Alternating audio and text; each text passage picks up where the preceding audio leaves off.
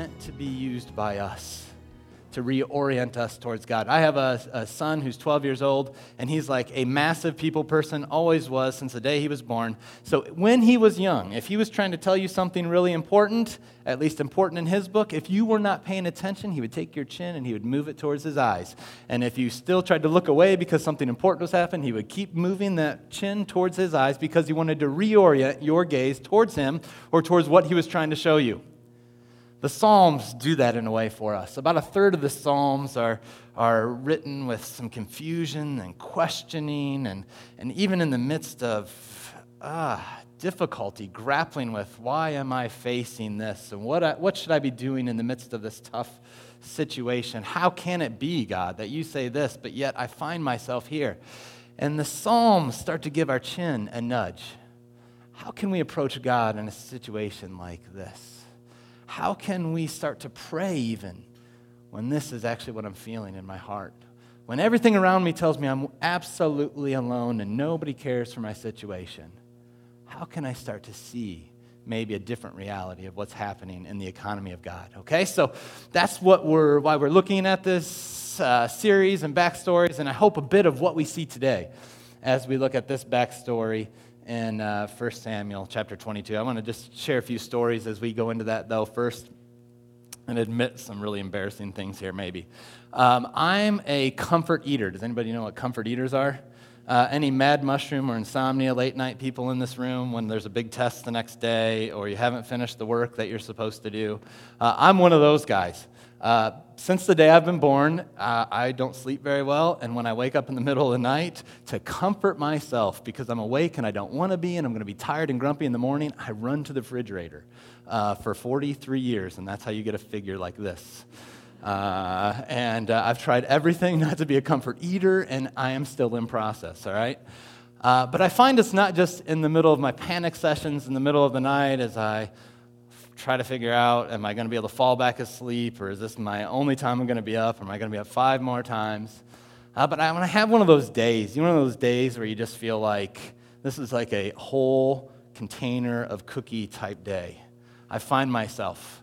I've been leading a church about an hour north of here for the past 12 years and slowly transitioning out of that. And as we transition, we've had to talk through and grapple with and wrestle with in big ways. How are we going to continue to build? How are we going to continue to go forward? And in some of those meetings, it's been hard because you find yourself at odds with some people that you love and care for so deeply. And when you have an hour and a half drive on the way home or whatever it is in the middle of the night, and you're all alone with all your thoughts, and the meeting didn't go as well as you wanted, and you wish you could have just had breakthrough, I find myself sprint, not to bed, but to that fridge. And I can tell you what, 800 calories can go down really quick in the middle of the night. They can and wash it down with a glass of milk and the peace that just comes, or that I think comes in the midst of that. In 2007, my wife and I jumped into the foster care system to be foster parents. Felt led to do this, and we were excited about that journey, but knew it would be hard. And sure enough, first phone call we got was for these beautiful 2 little twins. Got to change my first diaper. And it wasn't a bad one, so it was a great first diaper change, even though the nurse made fun of me. And we fell in love with these 2 really, really quick. And it felt God speak to us and felt this love pour out. But it wasn't long that we got a call. And I had to go back into the system, into their birth mom, and it was one of those moments that we knew was possible, and we knew the situation. We knew it wasn't a great situation that they were going back into, and we knew that adoption was still maybe possible even, or getting them again. It was just one of those helpless situations. And the things that people say at those moments, you ever had those, are just some of the worst things sometimes. Just compounds the fact that you feel helpless and alone. Well, now maybe you can just do what would be best and have your own. That's why I could never do that. I knew it was going to be tough for you. And it's moments like that, you have a choice of what you run to. That time for me, it wasn't the fridge, but it was my work, hoping that pouring myself into building some things start to bring a bit of purpose, a sense of recovering something that was lost in the midst of that. What we see here in the psalm is David in the midst of one of these moments of despair, difficulty, on the run. You remember this guy named Saul, the first king of Israel, who tried to kill David? And so he's on the run. He's by himself, all right? Nobody around. And in 1 Samuel 21, we see that he ends up at a place called Nob, a great name for a city, Nob. And he's there, and Elimelech, the priest, he even can't figure out, David, why are you here by yourself? He actually says that he trembled. Why would David be here by himself? And he says he has to actually fib. And he lies. He says, I'm here on a special mission that nobody can know about. And it's obvious he's in despair. He has no food. He has to eat the bread that was consecrated for the priests. He has nothing to defend himself. So Elimelech gives him the sword that Goliath had used. And he's out the door to the next place. And in the next place, the king kind of realizes who this is. This is the one that they sing songs about that's killed tens of thousands of the enemy. And he's meant to be king. He's here in our midst. And David realizes, I shouldn't be here in your midst. And he has to start to act like a crazy man and have drool coming down his beard, and so finally the king lets him go because he's mad. And we get to this point where he's on the run. He has nobody. And this is where we pick up in 1 Samuel chapter 22. It says this, David left Gath and escaped to the cave of Adullam. When his brothers and father's household heard about it, they went down to him there. All those who were in distress or in debt or discontented gathered around him, and he became their leader. About 400 men were with him. From there, David went to Mizpah in Moab and said to the king of Moab, would you let my father and mother come and stay with you until I learn what God will do for me? So he left them with the king of Moab, and they stayed with him as long as David was in the stronghold. But the prophet Gad said to David, do not stay in the stronghold, go into the land of Judah. So David left and went to the forest of Hereth. And if you want to turn to Psalm 142. So this is the context. This is the backstory to Psalm 142, which we are going to look at today. You can imagine the feelings that David would have of alone, defenseless, no one concerned about him, all of a sudden having responsibility for this whole band of people who are in the same boat as him, who have nobody, who are discontent, who are at the mercy of others, right? On the run even. His own family, who probably was there not just because they loved him, but maybe they did as well, but if we're going to kill the next king in line, probably the family was a target as well. And he's responsible for all of this. And this is the context for which he writes these words. I cry aloud to the Lord. I lift up my voice to the Lord for mercy. I pour out my complaint before him. Before him I tell my trouble. When my spirit grows faint within me, it is you who know my way. In the path where I walk, men have hidden a snare for me. Look to my right and see. No one is concerned for me. I have no refuge. No one cares for my life. I cry to you, O Lord. I say, you are my refuge, my portion in the land of the living. Listen to my cry, for I am in desperate need. Rescue me from those who pursue me, for they are too strong for me. Set me free from my prison, that I may praise your name. Then the righteous will gather around me because of your goodness to me. Amazing words, aren't they? I want to just look at a few things. We're just going to go back over this a little bit today. But I want to do this with us and see how this psalm actually does this. In the midst of moments where we're in despair, how do we start to look at God? How do we start to pray? How do we start to see not just what's around us, but a different reality? A reality that actually kind of trumps this reality that we're experiencing around us. Not that it negates it, but it actually allows us a place to run and a way to respond in the midst of very difficult things, all right? And the first thing I want to look at is this, that this psalm starts to provide a way, and the way David prayed starts to provide a reorientation, all right, to the fact that actually when we are alone, we are actually not alone. That actually we're not completely alone. Now, I know we know this, all right? But let me just go back here to the very beginning of this Psalm 142. It says this. He starts this. Before he even starts to pray, he says, I cry aloud to the Lord. I lift up my voice to the Lord for mercy. And if in your Bibles, it probably should say Lord in capital letters there. And that's the personal name, right, that God had. I know you guys probably all know this here because you've probably been taught this. But that's the personal name Yahweh, right, that God had revealed to his people when he came and rescued them out of Egypt, right?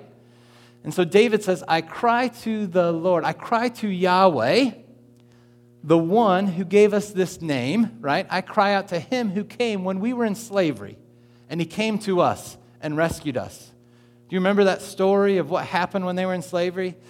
Right? Moses is out in the desert taking care of sheep because he had to flee as well, because he had killed somebody, a slave master, and he had to run off. And God comes to him and says, hey, Moses, I'm sending you to Egypt to set my people free. I've seen their misery. I've heard their cries, and I've concerned myself with what's happening to them. And he says, well, if I go, what am I supposed to do? Who am I supposed to tell them is even sending me? Tell them that I, Yahweh, right? I am sending you. And so it was the name that God revealed as he came to his people who were in misery, who were in slavery, who could do nothing to get out of this situation of their own accord. And David says, before he even prays, guess what I do? I cry aloud to the God who's shown himself concerned about my situation.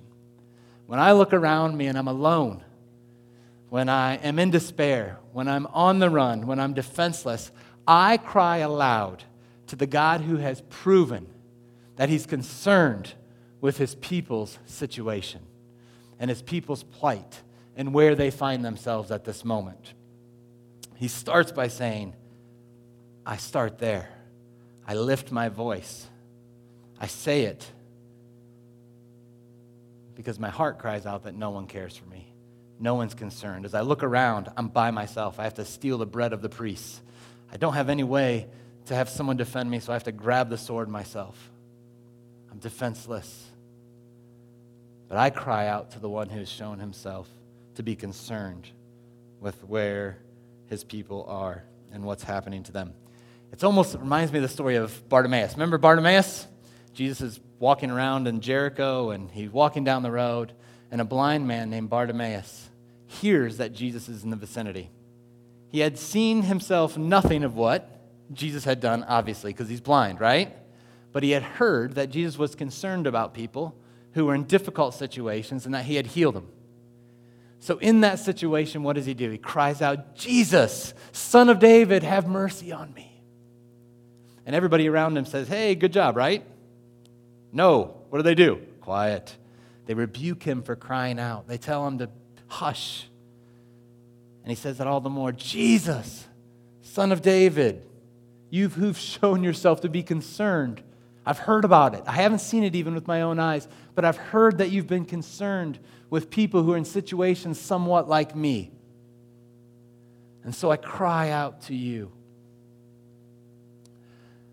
Do you know that when we're in the midst of moments where we actually are all alone, maybe some of our greatest friends or people who have walked with us through other things are giving us some horrible advice or not being very sensitive in one bit to the situation that we're in, that's not the truth of the reality at that moment. It may be the truth of the reality when we look around us, but there is someone who's shown himself to be concerned.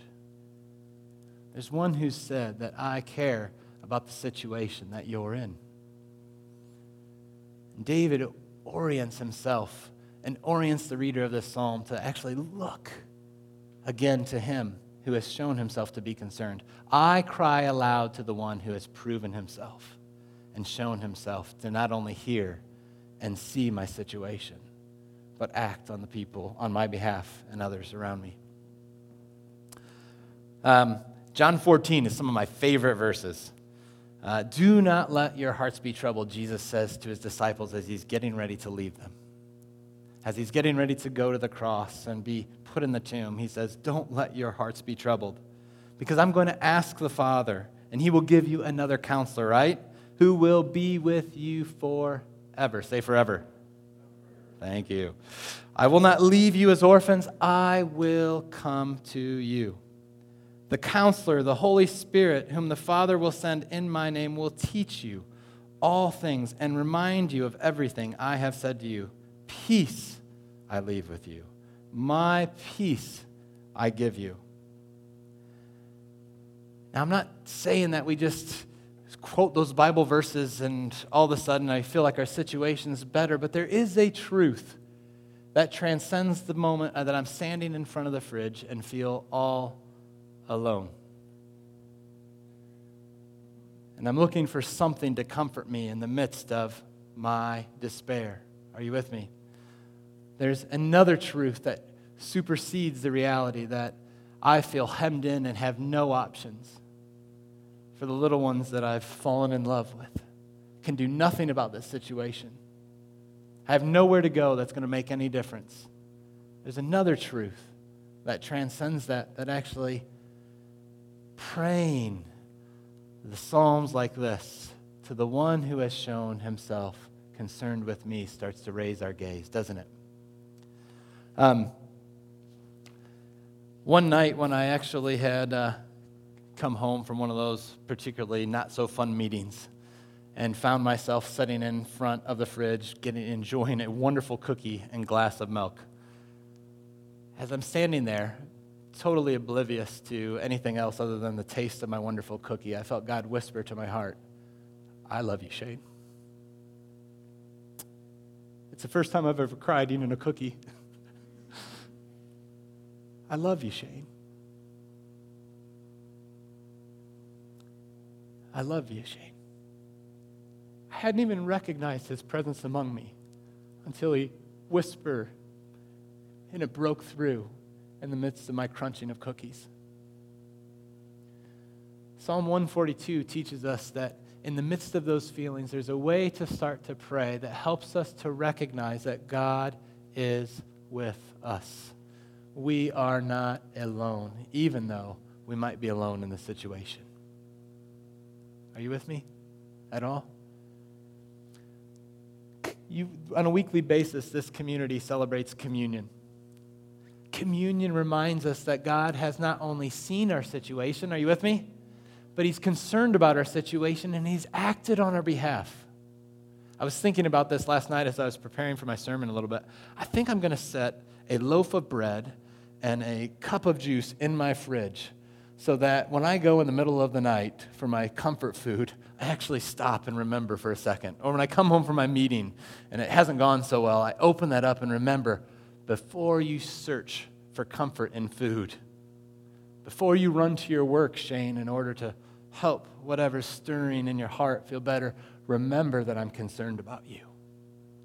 Take a moment and just listen for a second, because I probably have something I want to share with you. Are you with me?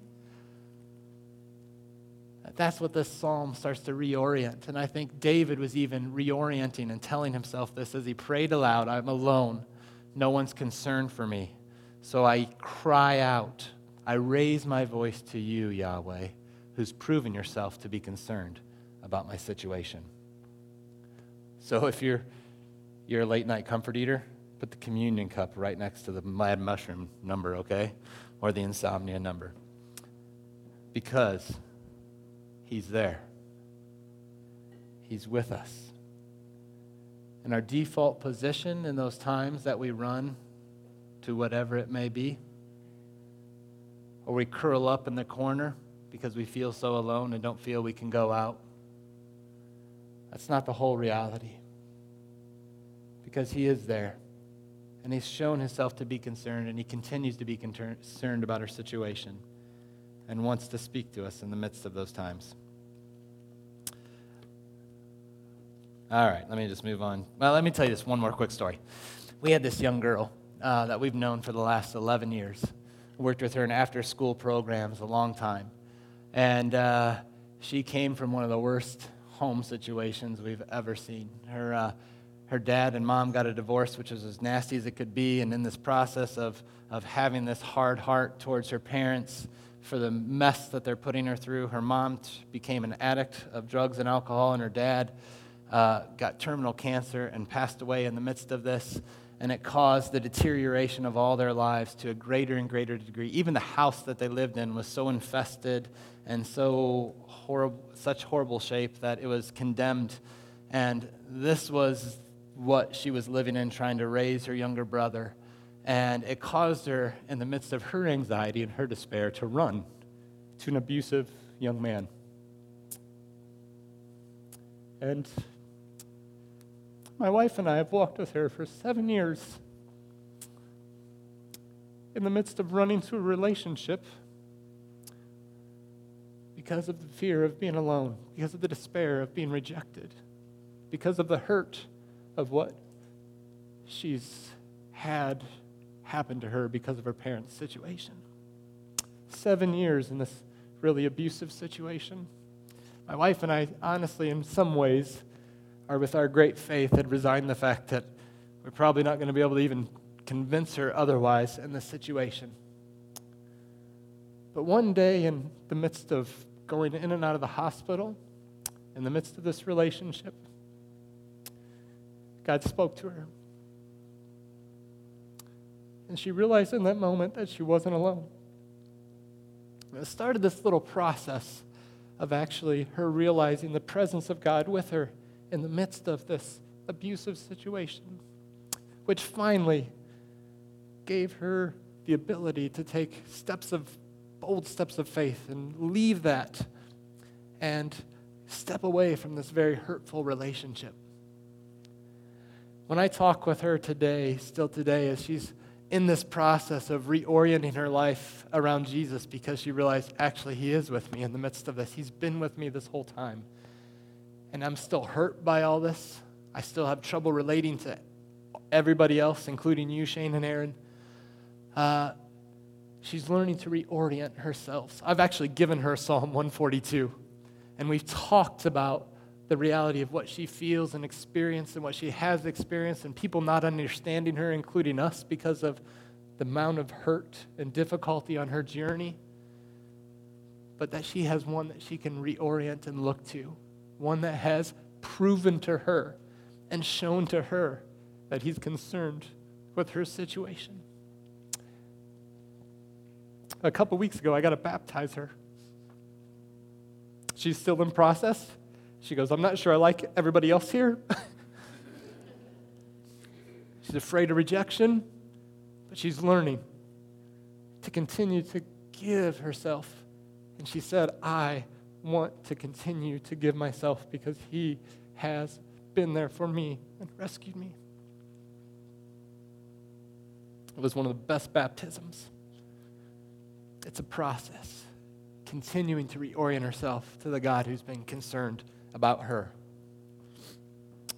I love this psalm, a great resting place for us. The next thing I just want to talk about, and I'll speed these up really quick, all right, is this, that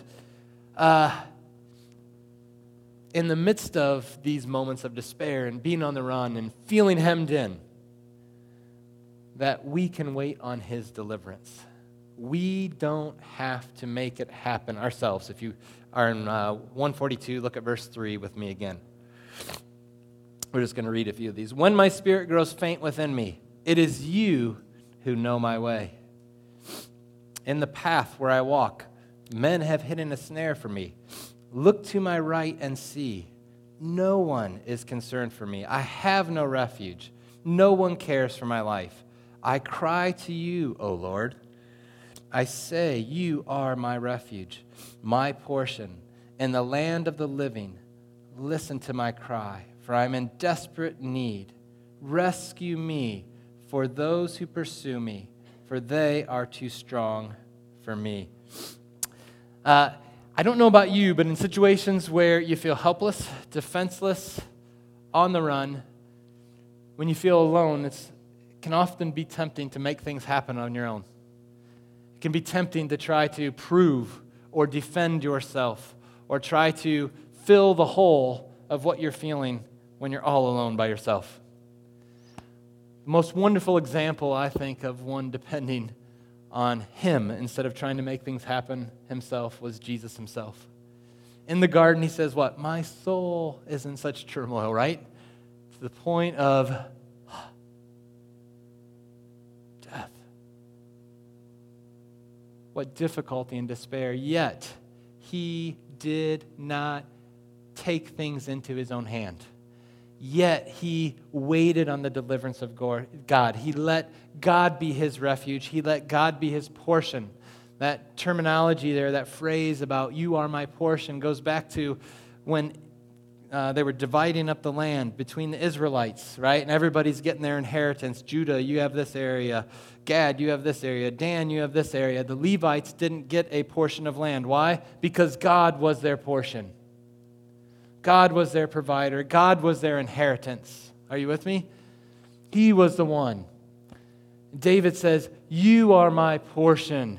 You are my refuge. I resist trying to do it myself.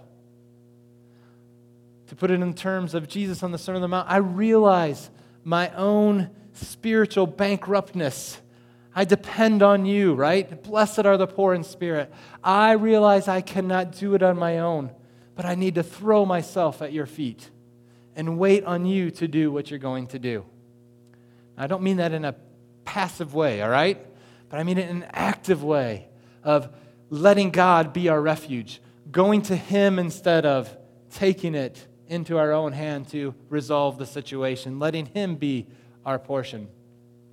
My wife and I led youth for years early on after we graduated from college. And early on, we had a group of other people helping us, and one of the gals ended up becoming into a very unhealthy place where she was really finding her value and her identity and how people perceived her and how they related to her, and it was just not healthy. She had very few healthy relationships in her life, especially with guys, and that started to spill over into her helping with the youth with us. And it was at this stage where we realized we have to do something about this. We can't let this go on. And typically in a moment like this, when you realize something, default position for Shane, when you feel this horrible thing, I've failed, I've made some mistakes, I've allowed this to happen, we can't just let this go on, our backs to the corner, the wall here, we got to make something work. Our default position is to run around and to make things happen and to try to convince and try to sway. And my wife and I really felt God say, rely on me in this. And it caused us to actually take refuge in Him and to spend a time of prayer and fasting, asking Him and saying, God, we actually trust you in this situation. You're the one that actually can change hearts. You're the one that can enlighten.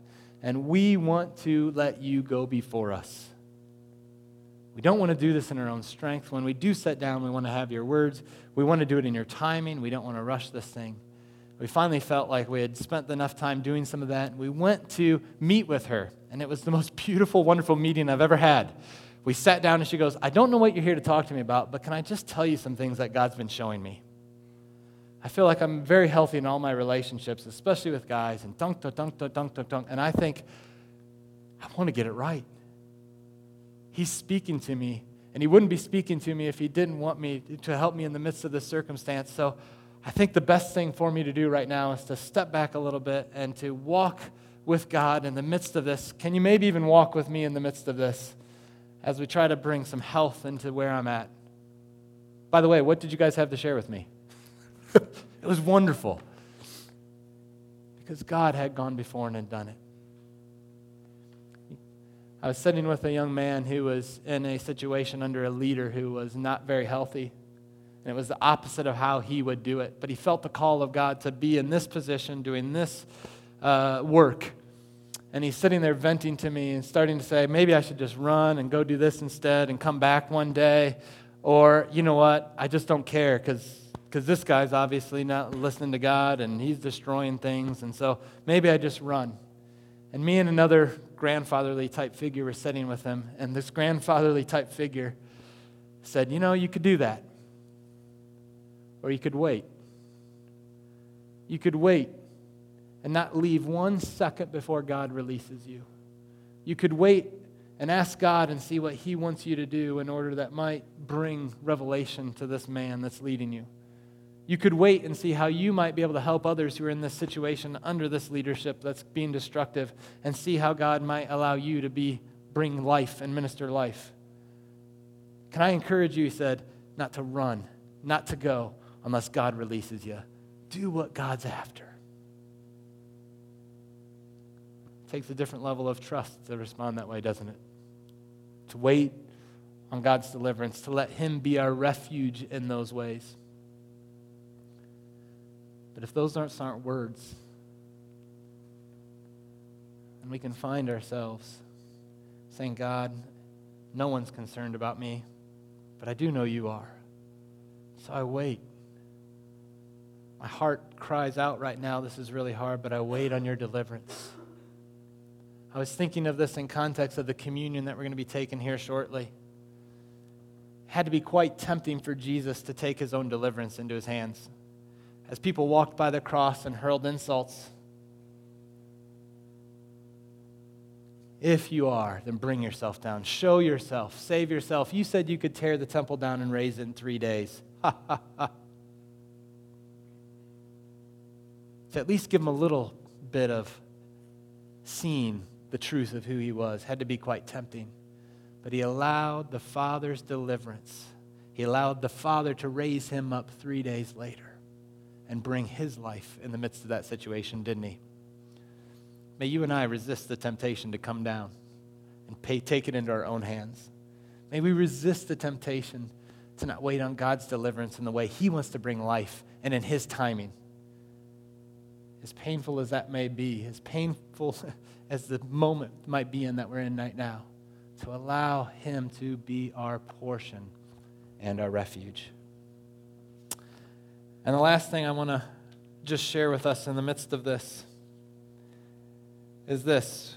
We get to let this reorient us, all right? To become like Him. Look at the confidence that David has in verse 7. Set me free from my prison that I may praise your name. Then the righteous will gather around me because of your goodness. He doesn't say, I hope it'll happen one day. I'm really praying that possibly something might come out of this situation. But he says, then the righteous will gather around me because of your goodness to me. Let me just read you a couple of these Psalms about what God is like. Do you know that God is the protector of those who are alone? The alien, the fatherless, the widow. Psalms 10 says this, but you, God, see the trouble of the afflicted. You consider their grief and take it in hand. The victims commit themselves to you. You are the helper of the fatherless. Psalm 10 also says, defending the fatherless and the oppressed, so that mere earthly mortals will never again strike terror. Psalm 68, a father to the fatherless, a defender of widows is God in His holy dwelling. Psalm 146, the Lord watches over the foreigner and sustains the fatherless and the widow. I don't know how David kind of thought that would look, that the Lord would gather the righteous around him. If it would look like bringing 400 others who were in debt, who were destitute, who were discontent with their situation, who were on the run because we're your family, David, and we can't stay where we are because it's not safe. I don't know if David thought that would be the answer to his prayer, but he had a choice in there, didn't he? He could have said, sorry, until my own situation gets taken care of, I'm not really ready to lead. I'm not really able at this point in time to defend you because I don't have anybody defending me yet. I'm still on the run myself, so you should probably run somewhere else. Are you with me?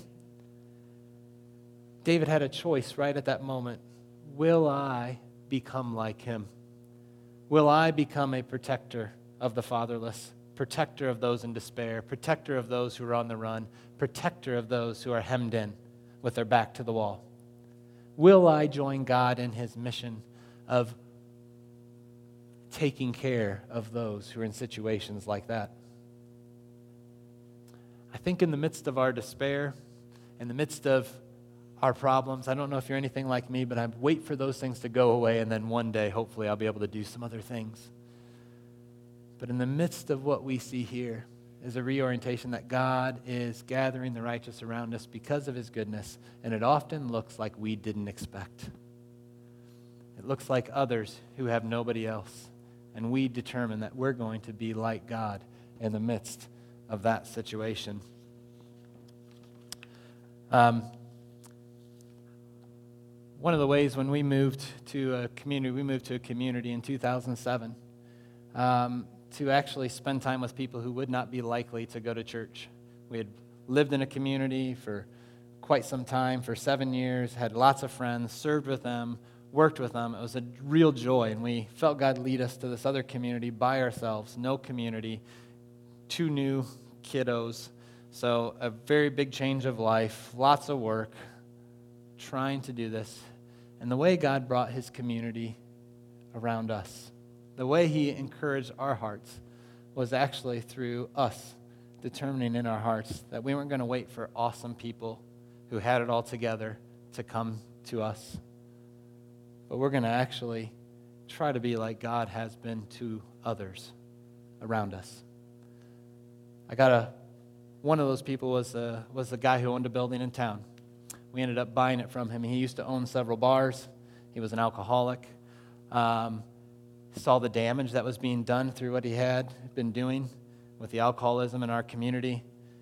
He encountered God. God spoke to him in the midst of his life, and he determined he could no longer do that and had to give himself to investing in the community. So he tried to run a little store. It failed, fell on his face, and it went bankrupt. And so he sold me the building in order to do some things in an after-school program and tried to become a sheriff, or actually a local police officer, and became the town marshal in our town. From owning the bars, creating chaos in the town, to our town marshal. And after we built this little building, this community center where we would help kids after school, he heard what we were doing, saw what we were doing, was part of what we were doing, and started to send young men and women who had gotten in trouble with the law to be part of what we were doing. Part of their community service was to come to the events we were doing, be mentored by us, be part of serving in the community with us. He became one of our greatest encouragements in the community. He would stop by on a regular basis, babysit our kids, him and his wife would. One of the other parts of our community ended up becoming the mom of this young girl I told you just about a little bit ago, who had lost her husband, went through this horrible divorce, ran to alcohol and drugs, became an addict. And in the midst of that, she became open to the good news. She became open to the message that God was with her and gave her heart and her life to Christ. She ended up living in our back room and for quite some time, and was like a grandma to my kids in one sense. I got to baptize actually my children and this gal on the same day, this bartender. And one of the other members of the community, I'm telling you, this is all going somewhere, these 3 people, was a school teacher, a local school teacher who also had a drinking problem. He reached out to me on a day after he had just got out of jail because he had been arrested for a DUI with his infant child in the car seat in the back, getting ready to lose his job, his child, his marriage. Because of the financial position he was in, he's going to lose everything else. And he comes and says, I have nothing. I have nowhere to go. And in the midst of that, started to hear God speak into his heart. One morning, I had one of the most wonderful encounters as him and I are getting ready to go out the back door and go on a bike ride as he's learning to hear the voice of God and pray for the first time. The cop car comes down the street of our town marshal who he'd bought the building from, who had actually arrested this man. And while he's over there talking to us, out the back door steps our other housemate, his old bartender, who used to serve him way too much alcohol, who had given her life to Christ. And these three followers of Christ, these three people who became very special in our life, these three became not just special to us, but actually special to one another. And I sat there in one of the most wonderfully weird, strange moments, tears streaming down my face, as the young man who had gotten a DUI is talking about the life of Christ with the man who arrested him and his old bartender. And I thought, it's amazing how God brings us into family, isn't it? It's amazing how he answers our prayers to being all alone and in despair. We had lots of moments of feeling alone when we moved to a new community with kids and no friends, on our own. And it's amazing how God answered those prayers. But it was by us being willing to become like him. It was by us saying yes to, I will help other people in those type of situations, the same situation we're in the midst of it. I will allow them to see you in the midst of it, Lord God, and not wait for you to answer my prayer before I will actually help be the answer to prayer for someone else. Psalm 142, wonderful little nudges, aren't they? Wonderful little reorientations for us in the midst of moments where we might feel all alone, hemmed in, on the run, in despair. But I would like us, if we could, to just evaluate what our own life typically is like in the midst of feeling on the run, feeling in despair, feeling like I have no one or no one is concerned for the area I'm in. Do you know that you can be surrounded by people and feel awfully alone? Do you know that you can be surrounded by people who are supposed to be able to give you help and feel like you're helpless in that situation? There's nobody there that can help you walk through the situation you're in. Can I encourage us to let God nudge our chin up? Can I encourage him to let us reorient our gaze? Can I encourage us, like we did this morning, to just come and sit with him, to allow his presence to change the situations we're in? Because we really aren't alone. Even in the midst of our aloneness, there's a bigger reality that says, I'm not alone. One who has shown concern for his people and concern for me. This communion is a reminder that he has concerned himself with us in our situation. Grace, how great a day.